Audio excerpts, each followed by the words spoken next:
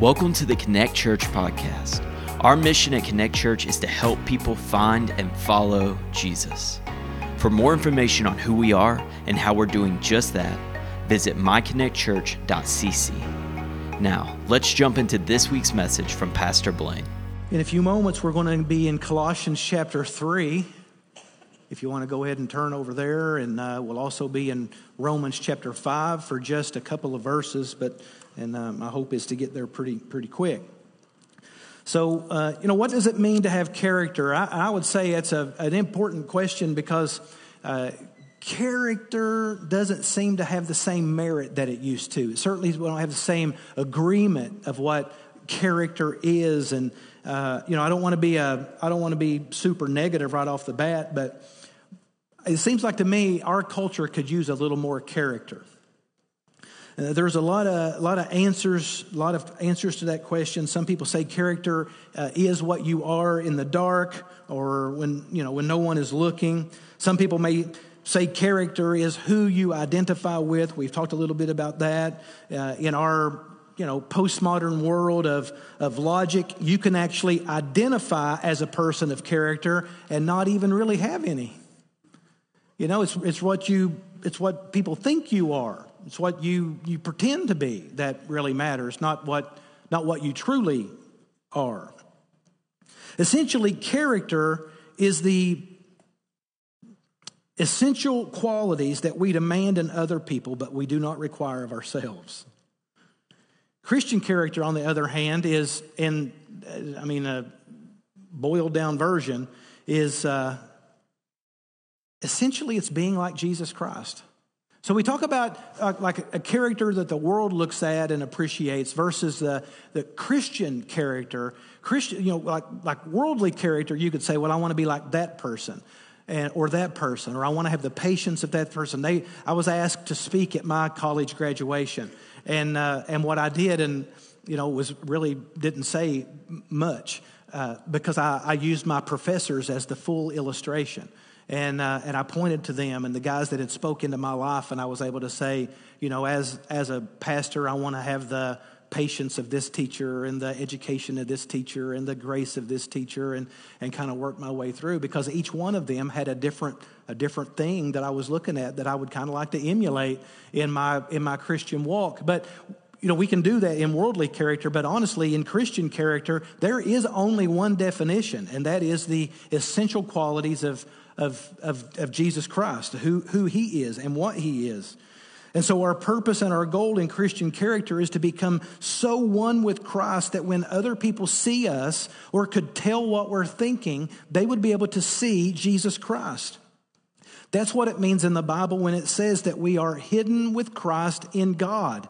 That when the world sees us, they see Jesus. When they hear us, they hear Jesus. When we act, they experience Jesus. We are an extension of who He is. And we can say, well, Christ, Christian means that we're followers of Christ. Christian means that we're acting as His ambassadors, His representatives. We are essentially working in His place, and He in us, and we in the world. So how do we get this Christian character? I will tell you how I would like to get it, and I have a petition if you'd like to sign it. It simply is God just zaps it into us. That's how I would like for it to work. You become a Christian and He just zaps it in. Oh boy, now I don't have to work on it at all. So if you'd like to sign that, see me after church, and we'll get that to Him as soon as we can. But it doesn't work that way. We don't get a vote on how Christian character works. It's very, very clear. Now, God gives us a very new nature. And the Scripture talks a lot about the new nature and the old nature. So God gives us a new nature, but we're still saddled with the old nature. We still have to do battle with who we were. Paul talks about this from time to time. But our new nature has within it every opportunity to win, to thrive, to grow, to develop, to be essentially Christ in this world. So God gives it to us, but we also have to partner with Him and use it. So okay, well, what's the point of the new nature if we still have the old nature? Well, before I had the new nature, I was a slave to the old nature. I couldn't make my own choices. I had to do what the old nature commanded me to do. At least now, with the new nature, I can go to war with tools that win. It's spectacularly much better. You remember, if you set your mind on the flesh, what? Death. If you set your mind on the Spirit, life and peace. Some of you are doing it. That's good. So I just want to stop for a moment and say, if you have not submitted your life to Jesus Christ, you're working without tools. You know, and I know everybody knows that, you know, character wins and we should have character. But if you've not submitted your life to Jesus Christ, if you've not asked Him to save you, if you've not pledged your allegiance to Him, you are powerless to build character. Because His strength and His ability is the only foundation that there is to build on. So God gives us, in that moment of conversion, the nature of Christ. But He does not zap it into us. He makes it available and desirable, but we have to partner with Him. Remember what Jude chapter 1 verse 20 says, "But you, beloved, building yourselves up in your most holy faith, praying in the Holy Spirit." But you building what? Yourself up in the most holy faith. Whose responsibility is it to build you up in your most holy faith? God gives you the faith, but it's your responsibility to build yourself up in it. It's pretty clear, this partnership. And so every man becomes the architect of their own character. Everybody wants to blame their circumstances or blame their background or blame this or blame that for why they're not what they want to be. But the truth of the matter is, every one of us design what we're going to be. Now, the Bible teaches us that for anyone who is in Christ, he is a new creation. We believe that. The old has gone and the new has come, meaning the power of that. Do not by any means do I ever have to choose the flesh. But we have to learn what to put off and what to put on. Most people who know anything about Christianity know that there's supposed to be a change, a transformation in our spiritual nature immediately. But there is also a change and a transformation in our character development of who we are becoming. So to be a Christian means to follow Jesus, to strive to be like Jesus. And I know I talk about this a lot, but it is so important for us to recognize that being a Christian is not making a decision about who Jesus is. Being a Christian is about emulating Jesus Christ. It's about being like Him, thinking like Him, having His nature manifested in our day. So how does it happen? Well, I think sometimes, again, we have this idea that it's a miraculous one. But the miraculous thing that God does is give you the opportunity. But character development is not miraculous. It takes a life, but it's not miraculous. We've talked about what God has done and how He has allowed us to think differently, allowed us to feel differently, allowed us to relate differently. That's been the last 3 weeks. But today we're going to talk about how God allows us and gives us every tool to be able to develop a new character. Now, God tells us how all of this, He gives us the framework and the pathway to all of this, but He does not do it for us. And so often what we reduce to do is we read Jesus enough to be able to see that we're not quite like Him. And we can say, well, what are we supposed to be? And Paul kind of puts it in a little pill form, and we focus on the fruit, singular, of the Spirit. So these are the things that the Spirit produces entirely. It doesn't produce one of them at a time. It's like, this is what the Spirit looks like. The fruit of the Spirit is love, joy, peace, patience, kindness, goodness, gentleness, self-control. These are the things, and so we start focusing on those. And how many of you can regularly see all 9 of these fruit of the Spirit? Yeah, you know what? I pretty much manifest the fruit of the Spirit all the time. Anybody? Can we get the lights up? Okay, well, lying is not one of them. So I wouldn't say that to just anybody, Jolene. Only Jolene. Yeah, so we focus on the fruit of the Spirit. And if you were to focus on the fruit of the Spirit only as proof of salvation, I think most of us would go, whew, sometimes I don't even know if I'm really saved or not. How many of you, if you were to evaluate the essence of the fruit of the Spirit, it would cause you to wonder if you were truly saved?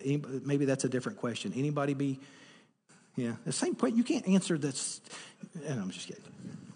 Yeah, that's definitely me. You look at the fruit of the Spirit and you say to yourself, I don't feel loving right now. How could a Christian not be loving, Or I'm not patient right now. So when you receive Jesus Christ as your personal Lord and Savior, God begins to actually work in you. So the goal of knowing if you're a Christian or not, or if you're developing Christian character or not, I want to just take a moment and explain it this way. The fruit of the Spirit is proof of Christian character. It's not the Christian character itself. It's the fruit of Christian character. It's the fruit of the work of the Holy Spirit. And so if you only focus on the fruit, you're probably going to get a little bit of a confused, where am I at any given moment? So I'm going to encourage you, just kind of take your eyes off the fruit for a moment. And let's think about the pathway that God shows us that's necessary in order to get to the fruit, right? You don't just go out in the field and start picking up fruit. I mean, the fruit has to be developed. So if you look at the fruit and don't focus on the development of the fruit, well, that's a terrible way to live. So one of the things that I wrote down here is Christian character, and this is hard, is developed in the dark and in private. All right? It's not who you are in the dark. That's when Christian character is developed. It's in the dark and when you're all alone. That's a good indication of who you are and what you are becoming. So when you receive Christ as your personal Savior, God begins to work. And, you know this, nobody is born full grown. And so God allows certain things in your life to grow you, to strengthen you, to develop you, to deepen you. And what He is doing is He is building a life of Christian character in you. And by the way, there are many things, and all of us could testify to this. There are things that we would not ask for, that God requires us to go through to develop us in ways that we would not develop otherwise. He supplies to help us. He also promises His presence to be with us too. Sometimes you don't experience His presence. You have to believe by faith that He is there. But in Philippians chapter 1, verse 6, it says that, and we cling to this a lot, but He who has begun a good work in you will perform it. And that word perform actually means execute. He will do that thing. He will bring what His plan is to pass. He that begun a good work will execute it. Salvation is not the finished product. Listen to me, church, and I say this from a place of love.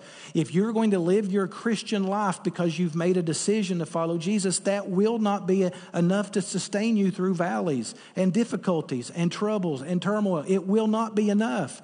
If you are clinging to Christ because you made a decision, or you think that you're going to heaven because you made a decision, you will always slide back into the old nature every time, and you'll begin to do battle with the old nature, and you'll have some good days and you'll have some bad days, and your entire Christian experience is going to be a roller coaster.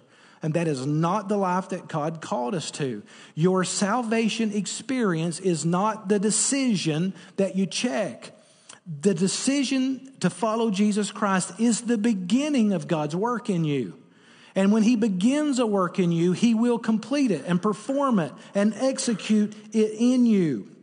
And so this is so important for us to understand as Christians, that the daily walk with Jesus is as important as that momentary decision that you made when you said yes to Him. In fact, that is the yes. Now, some of you may not recognize that. You say yes to Jesus because you don't want to go to hell. Anybody, did you make a decision to follow Jesus because you didn't want to go to hell? I'll be honest, that's dead on. I did not want to go to hell. But perfect love casts out fear, right? And so as I've learned to love Him and see perfect love, I'm not afraid of hell anymore. Now I want to be able to glorify God with my everything because of all that He is for me. I'm not a Christian because I'm afraid of hell. I'm a Christian because I want to be with Jesus. And I want to be with Jesus. I want to be like the people I want to be with. And so I want to be more and more like Jesus because I want to be able to give Him His greatest glory. And I know that is true for all of us, or I hope that is true for all of us. So let's look down here at Romans chapter 5. I'm going to look at verses 3 and 4. It should be on the screen in a moment. But Paul says this to the church at Rome, and not only so, but we glory in tribulations also.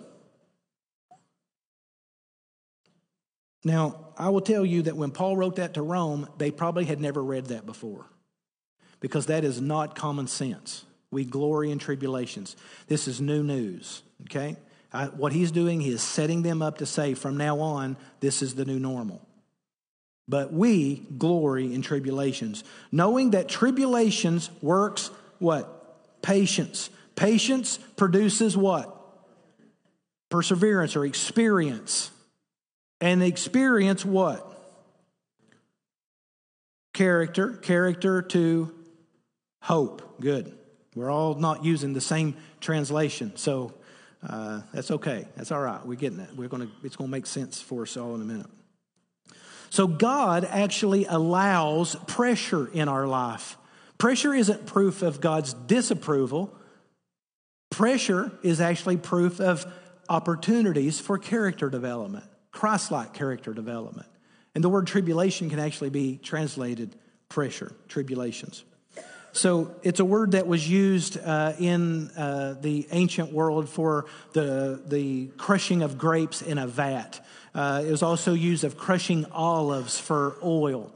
And so it's interesting that what Paul is telling the Romans here, who very, very much understood how that worked, that God actually puts us in a vat and tramples us.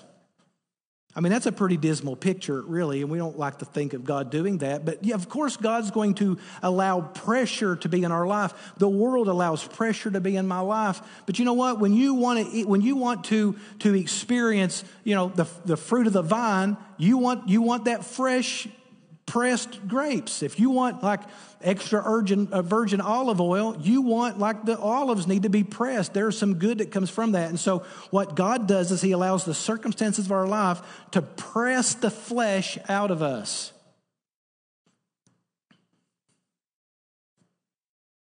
And obviously there are things that you go through that reveal things to you that you wouldn't have had revealed to you otherwise. It's character development. You got to go through suffering. You got to go through difficulty. There are things you think you know. And we're going to talk about this in a moment. There's things you think you know. There's things you can communicate to people. There's truths you can communicate. But they may not form you into being more like Jesus Christ until you go through them. But when you get crushed and squeezed and pressed and go through tribulation, you begin to look a little bit more like Jesus. Think a little bit more like Jesus. You begin to feel a little bit more like Jesus. Your sensitivity is a little more heavenly.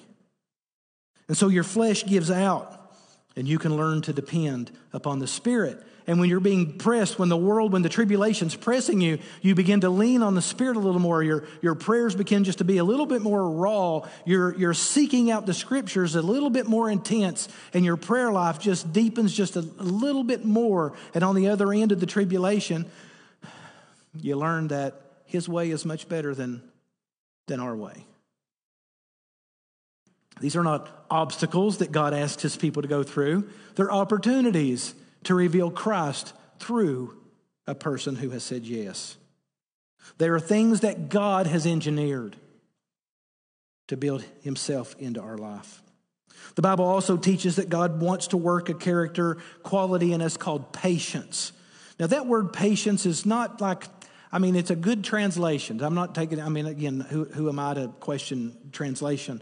But the word is written in passive voice. When we think of patience, we typically think of someone who's just waiting their turn. That is not the word patience. Patience means that while you're waiting your turn, you are enduring, right? You're not just passive, you're actually constant, steady, stable. When things aren't going your way, you're steady. Like the negative circumstances of life don't shake you. And you start getting anxious and you start over responding and getting over anxious and over bothered. And so, what are some reactions in your life when trouble comes?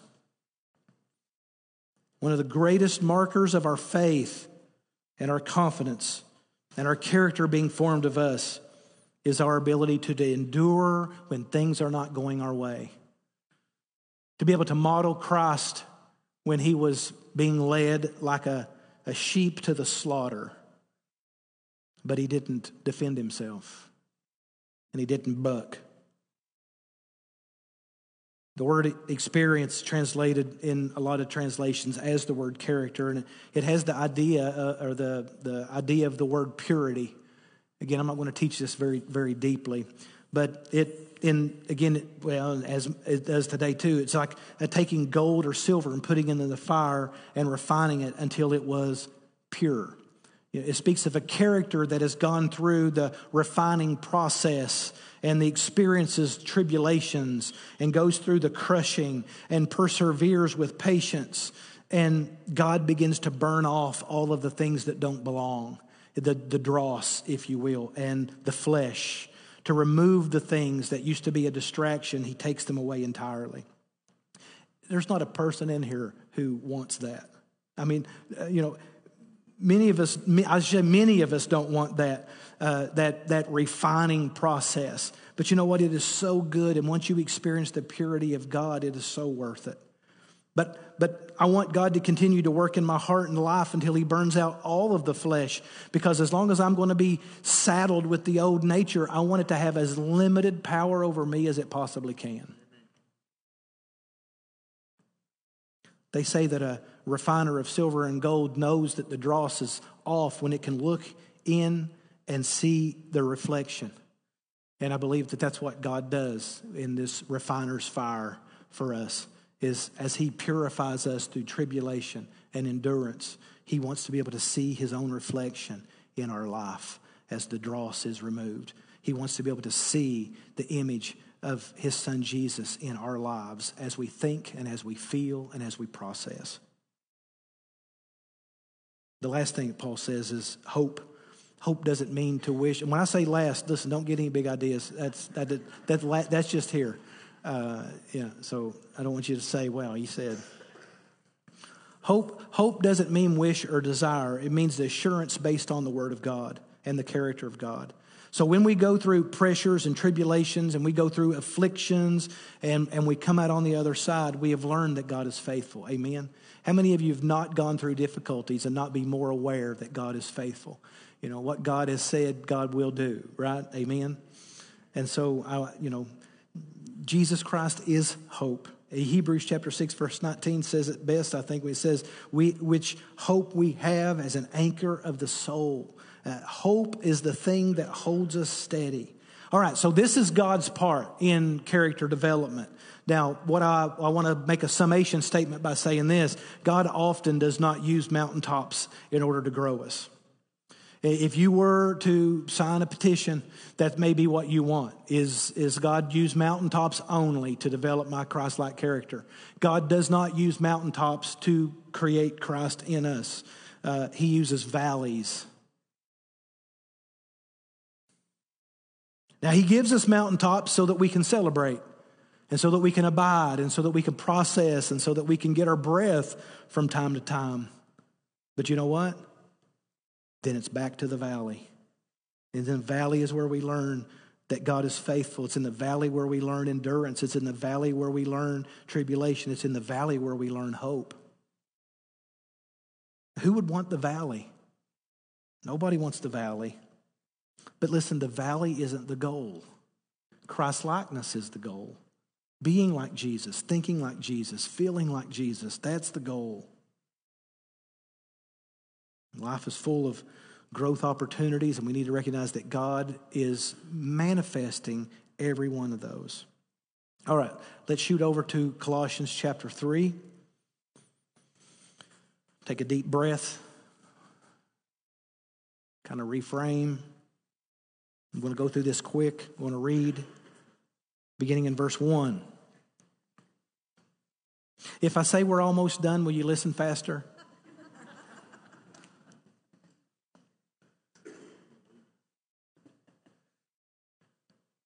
Verse 1, if then you have been raised with Christ, seek the things that are above, where Christ is, seated at the right hand of God. Set your mind on things that are above, not on things that are earth, for you have died. Your life is hidden with Christ in God, for when Christ, who is your life, appears, then you will also appear with him in glory. Put to death, therefore, what is earthly in you, sexual immorality, impurity, passion, evil desire, covetousness, which is idolatry. On account of these, the wrath of God is coming. In these you too once walked when you were living in them. But now you must put them all away: anger, wrath, malice, slander, obscene talk from your mouth. Do not lie to one another, seeing that you've put off the old self with its practices. You've put on the new self, which is being renewed in knowledge after the image of its creator. Here there is no Greek or Jew, circumcised or uncircumcised, barbarian, Scythian, slave or free, but Christ is all and in all. Put on then, as God's chosen ones, holy and beloved, compassionate hearts, kindness, humility, meekness, patience, bearing with one another. And if one has a complaint against another, forgiving each other, as the Lord has forgiven you, so you also must forgive. And above all these, put on love, which binds everything together in perfect harmony. And let the peace of Christ rule your hearts, to which indeed you were called in one body. And be thankful. Let the word of Christ dwell in you richly, teaching and admonishing one another in wisdom, singing songs and hymns and spiritual songs with thankfulness in your hearts to God. And whatever you do in word or deed, do everything in the name of the Lord Jesus, giving thanks to God the Father through him. I want to just break a couple of things out of this passage, and then we're going to pray together. But here are some changes that are absolutes in the life of a Christian if they're going to experience Christ-like character. The first one is in verse 1. And I want you to circle the word if. That word can be translated either if or since. And it doesn't matter which way you translate it here. Context usually determines, but it doesn't matter here. It means exactly the same thing. It's not conditional as much as it is the evidence of what is already real. And this is the first stop, a change of vision. Most people want to know if their faith is enough. But what does Paul say here to the church at Colossae? Seek first. Seek the things that are above. So let me ask you, in your development of Christ-like character, seek first the things that are above. That's the first change that must take place in Christian character, is what are you looking at? What are you looking to? What are you looking for? What are you looking around and through to be able to see on the other side? What is your worldview? How are you experiencing life? What are your goals? What are your objectives? When the world begins to happen around you, what do you do with it? What's the first things that you go to and to begin to look at for security? Bank accounts, relationships, vacations, running away. What are the first things that you look at for hope and for peace and for endurance? What does Paul say? Seek the things which are above. In every breath, above is the objective. And if you will begin to look to Jesus to be everything at all times, it'll begin to rearrange your whole character. It'll begin to align with the new nature. You'll begin to shift from the temporary thinking to the eternal thinking. How does this impact eternity? How does this situation impact their eternity? This thing that I'm processing right now, how is it going to impact people so that it matters? This thing that somebody just brought to me, how can I direct them toward the eternal? Seek things which are above, if you have been raised with Christ.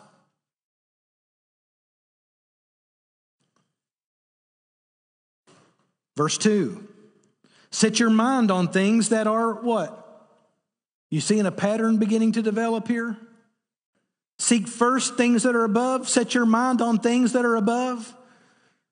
The things you look at, the things you're paying attention to, the way you're processing, the worldview that you have, and then also the time that you spend in your head.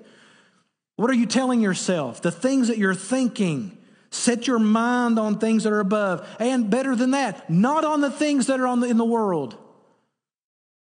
Don't try to figure out politics, and don't try to figure out world governments, and don't try to figure out what we should be doing at war. I can tell you there's a better way. Set your mind on things above, and you will live above those things. It's a whole nother plane, a whole nother way of living, whole nother processes. Turn off the news and open the Word, and you'll begin to think differently. And when you think differently, you'll see differently.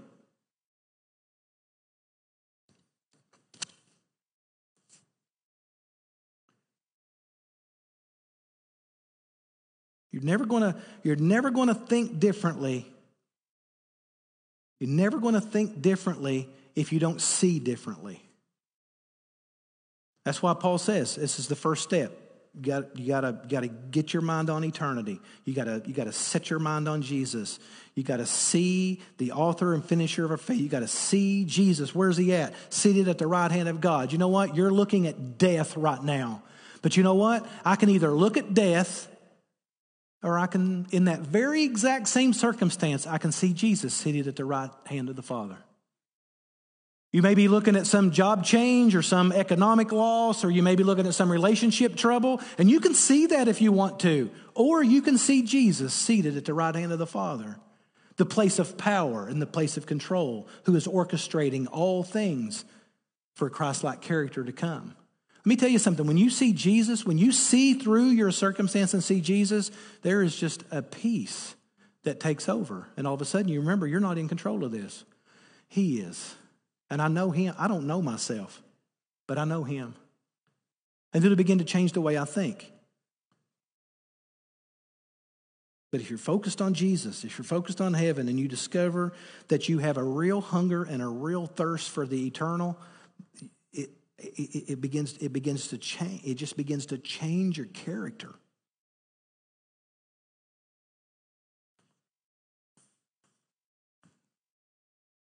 What do you say in verse 5? First part of verse 5. Put to death. Put to death, therefore, what is earthly in you. Now, what does that mean? Well, I mean, a lot of times Paul taught the old nature. The things that are earthly, where are the things that are earthly? Out here? No, you've already addressed that. Now you're battling the person that's in here. You're battling habits. You're battling your old character. You're battling negative ways of thinking. You're battling coping mechanisms. You're battling all sorts of things. So put away don't put it away. Put it to death. If you just set it aside, it's going to come back. Put it to death. I always make sure that it's dead, those things that are earthly. We're talking about creating new instincts, new impulses, new ways of responding, new ways of coping, new habits that are being cultivated during difficulty. I mean, you think about, look, he said, sexual immorality, impurity, passion, evil desire, covetousness, which is idolatry. That's a pretty ominous list, and there's not a person in here that don't do battle with those things. We look at them, we say ominous, but there's not a person in here. And we're not ominous. Yes, we are. That's why these things have to be put to death. And you don't have to work hard to produce these things. They, in fact, don't work at all, and these things will be produced. This is the description of the old man, the old self. It's who we are apart from Christ. And for some, it may be who you are when you're all alone, when you're processing things all alone, when you're in the dark or nobody's around. Who are you? Are you Christ in the dark? Or are you kind of hoping nobody finds out who you are in the dark? As long as people think I'm something, I can get there later. That's going to be a part of my development later. And Paul goes even on further and says, now you put them all away. And all of them, holistic healing here. Anger, wrath, malice, slander, obscene talk from your mouth. Notice these first things were cultivated in the heart. These things are actually coming out of the mouth because everybody knows what comes out the mouth began in the heart. Whatever little bit you leave, it's going to corrupt the new self.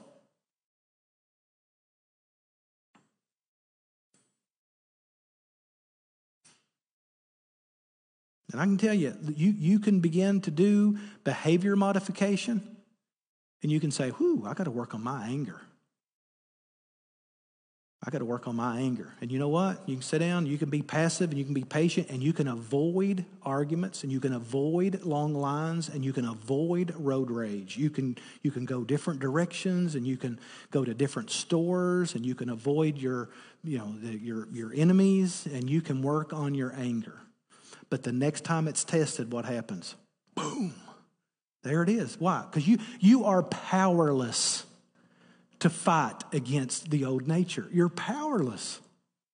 The only way to fight it is to put it to death and to allow Christ to reign in its place. And you can't let Christ reign if you're not forming new habits because you are feeling new thoughts and feelings and thinking new thoughts and looking first unto Jesus, seated at the right hand of the Father. And I can tell you that muscle memory, what will happen is you might focus over here on the new nature, but I'm telling you, muscle memory, it snaps right back. Christian character cannot be formed without Christ. And again, I don't want to be an old codger. I really don't. I want to live with life and peace. But I can tell you, the world is not getting a great picture of what Christ-like character looks like from Christians today. They don't see it. They don't see it. They look at failure. They look at churches fighting. They look at churches failing. They look at church people talking about the same things, watching the same things, listening to the same things, feeling the same things as they do. There is no stark contrast between Christian character and good people. And we're not good people. We're supposed to be God people. And it's supposed to be a stark contrast between us and the world. Look what he says in verse 10. Put on the new self, which is being renewed. How is it being renewed? In knowledge. Now let me tell you, this is very important. Knowledge, information, content by itself will never make you like Jesus. How do I know that? Because the people that Jesus got the most frustrated with were the people who knew the most. Knowledge does not form Christ in you. Sitting in church does not form Christ in you. Sitting in Sunday school classes does not form Christ in you. However, without that knowledge, there's no Christ formed in you either. But knowledge isn't the goal. Christ-likeness is the goal, right? We have to study. That's why we want to offer as many opportunities as we can for you to collectively spend time in the Word together with one another as iron sharpens iron. It's so important not to just sit in church, but to be practicing this knowledge and working that out in each other's lives. It is so important. But we sometimes have a very distracted, erroneous image from our logic, our rationale. You know, if you begin to have got conversations with people about Christian things, but they don't use the Scripture, they start getting into logic and, well, but I think, and well, I feel, and you walk away going, man, that actually made really good sense. Maybe I've missed that. But when you start opening the Word of knowledge, you'll begin to see Scripture is really, really clear. And Christianity really has become about what do we think about this? What is cultural? What is real? What does God really expect? Because we're trying to be Christians without knowledge. And you can't. It can't happen. You can have knowledge and be like Christ, but you can't be like Christ without knowing Him, His Word. In fact, you end up with hyper grace churches, or you end up with, like hyper law churches, fallen leaders teaching opinions and preferences instead of truth. So what is Paul's remedy for that with knowledge? What does he say in verse 16? Let the word of Christ dwell in you richly. Dwell in you. He doesn't say that you should sit in church and that's the goal. He says, let the word of Christ dwell in you richly. It's got to be in you. Teaching, admonishing one another in all wisdom, singing songs and hymns and spiritual songs. Verse 12. Put on then as God's chosen ones, holy and beloved. And he goes on there for a few verses. Listen, so I would say this. I use this as an illustration a lot. You could use a Long John, like a cream-filled Long John, or a hot fudge cake, or there's certain things that would be like, I really want that really bad. But here's what I would never do. I don't think.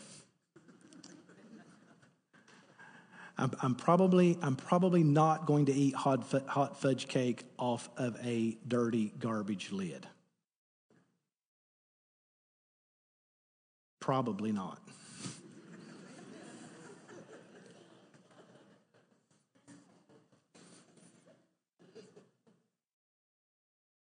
So my point in that is that Paul is telling us to put on things, and in my visuals is that a lot of times Christians try to put on things on top of their garbage lids because we're not putting these things off.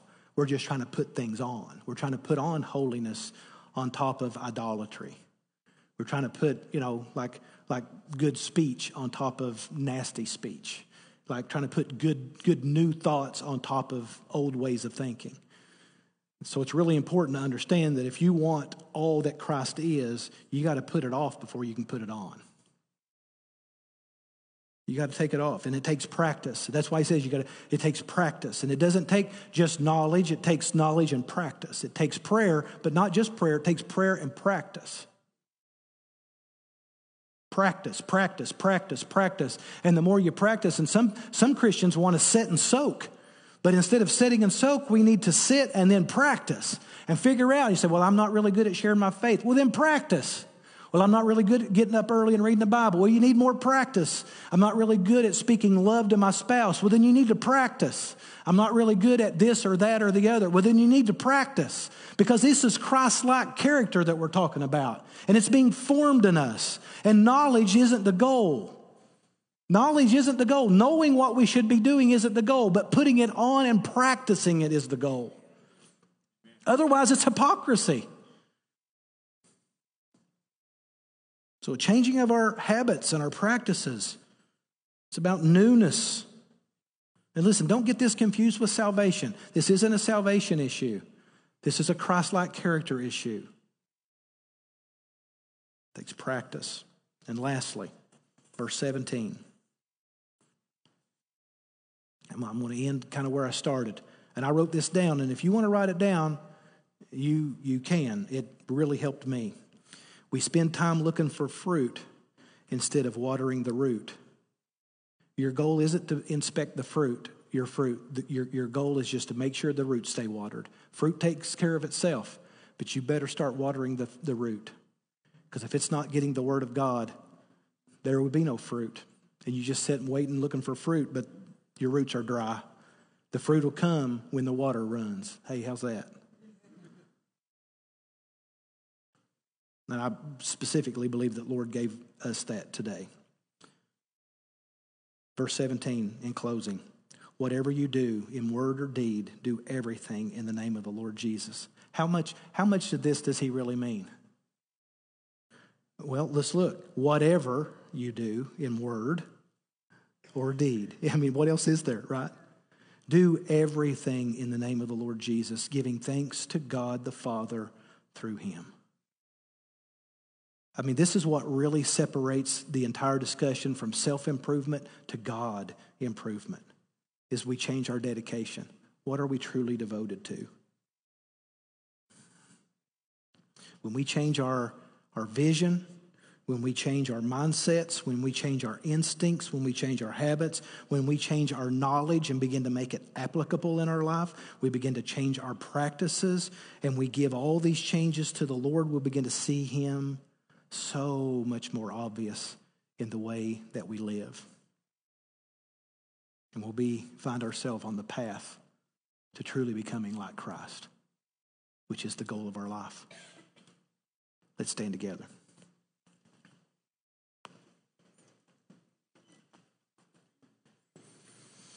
You may be here this morning and you have never accepted Jesus Christ as your Savior. Now, I didn't say that you don't know him.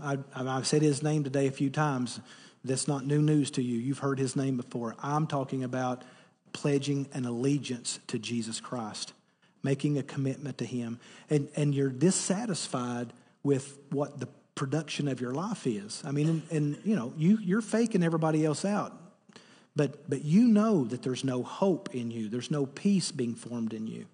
That there's dissatisfaction with the direction that you're headed. And you know that you keep putting this off. If you're here today and you are not following Jesus Christ, I beg you today, would you say yes to him? Will you give your life to him and allow him to begin to form perfection in you? To allow him to form himself in you? And to give you hope and to give you peace and to give you forgiveness and to give you grace and to give you mercy for every day.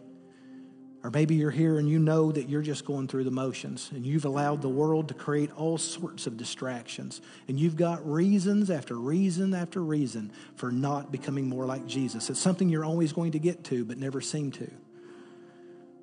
I want us just to be honest today and just to be able to give all of that to the Lord. You know better than everybody else does. You know if you see Jesus in the mirror of your heart. You know that. And you can fake everybody else out, but you know that.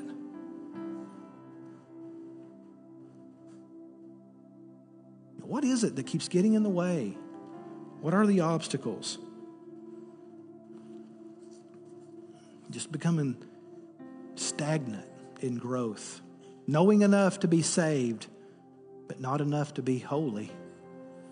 Saying yes enough to find salvation, but not enough to be formed to be like Christ. And so today I just want us to just pour our hearts out before the Lord. And if you need to accept Christ, I ask you if you would please come. I want somebody to be able to pray with you and show you the way to life eternal. How to no longer be slaves to the old self, and how to walk in freedom in the new self. Father, we thank you today for your goodness. We thank you for your word and your kindness to us, the gentleness, your gentleness that leads us to repentance. And I just pray blessing upon all those that are in this room this morning. I just pray your favor would go with us. And I pray that your holiness would bear itself out in our lives. I pray that our marriages would reflect your love. I pray that our homes would reflect your grace. I pray that our neighborhoods would radiate with light. And I know that the time in the world is coming to an end. And I know that for such a time as this, you have put us together. And I just pray, Lord, that we would not be tripped, especially over our own feet, because we're running to the end. And so, Lord, I just pray that you would give us wisdom, give us eyes to see. I pray that your Spirit would provoke us and would prick our hearts, that we would truly be able to see Jesus high and lifted up and seated at the right hand of power. In his name we pray. Amen. If you need help finding or taking your next step, send us a message at hello@myconnectchurch.cc.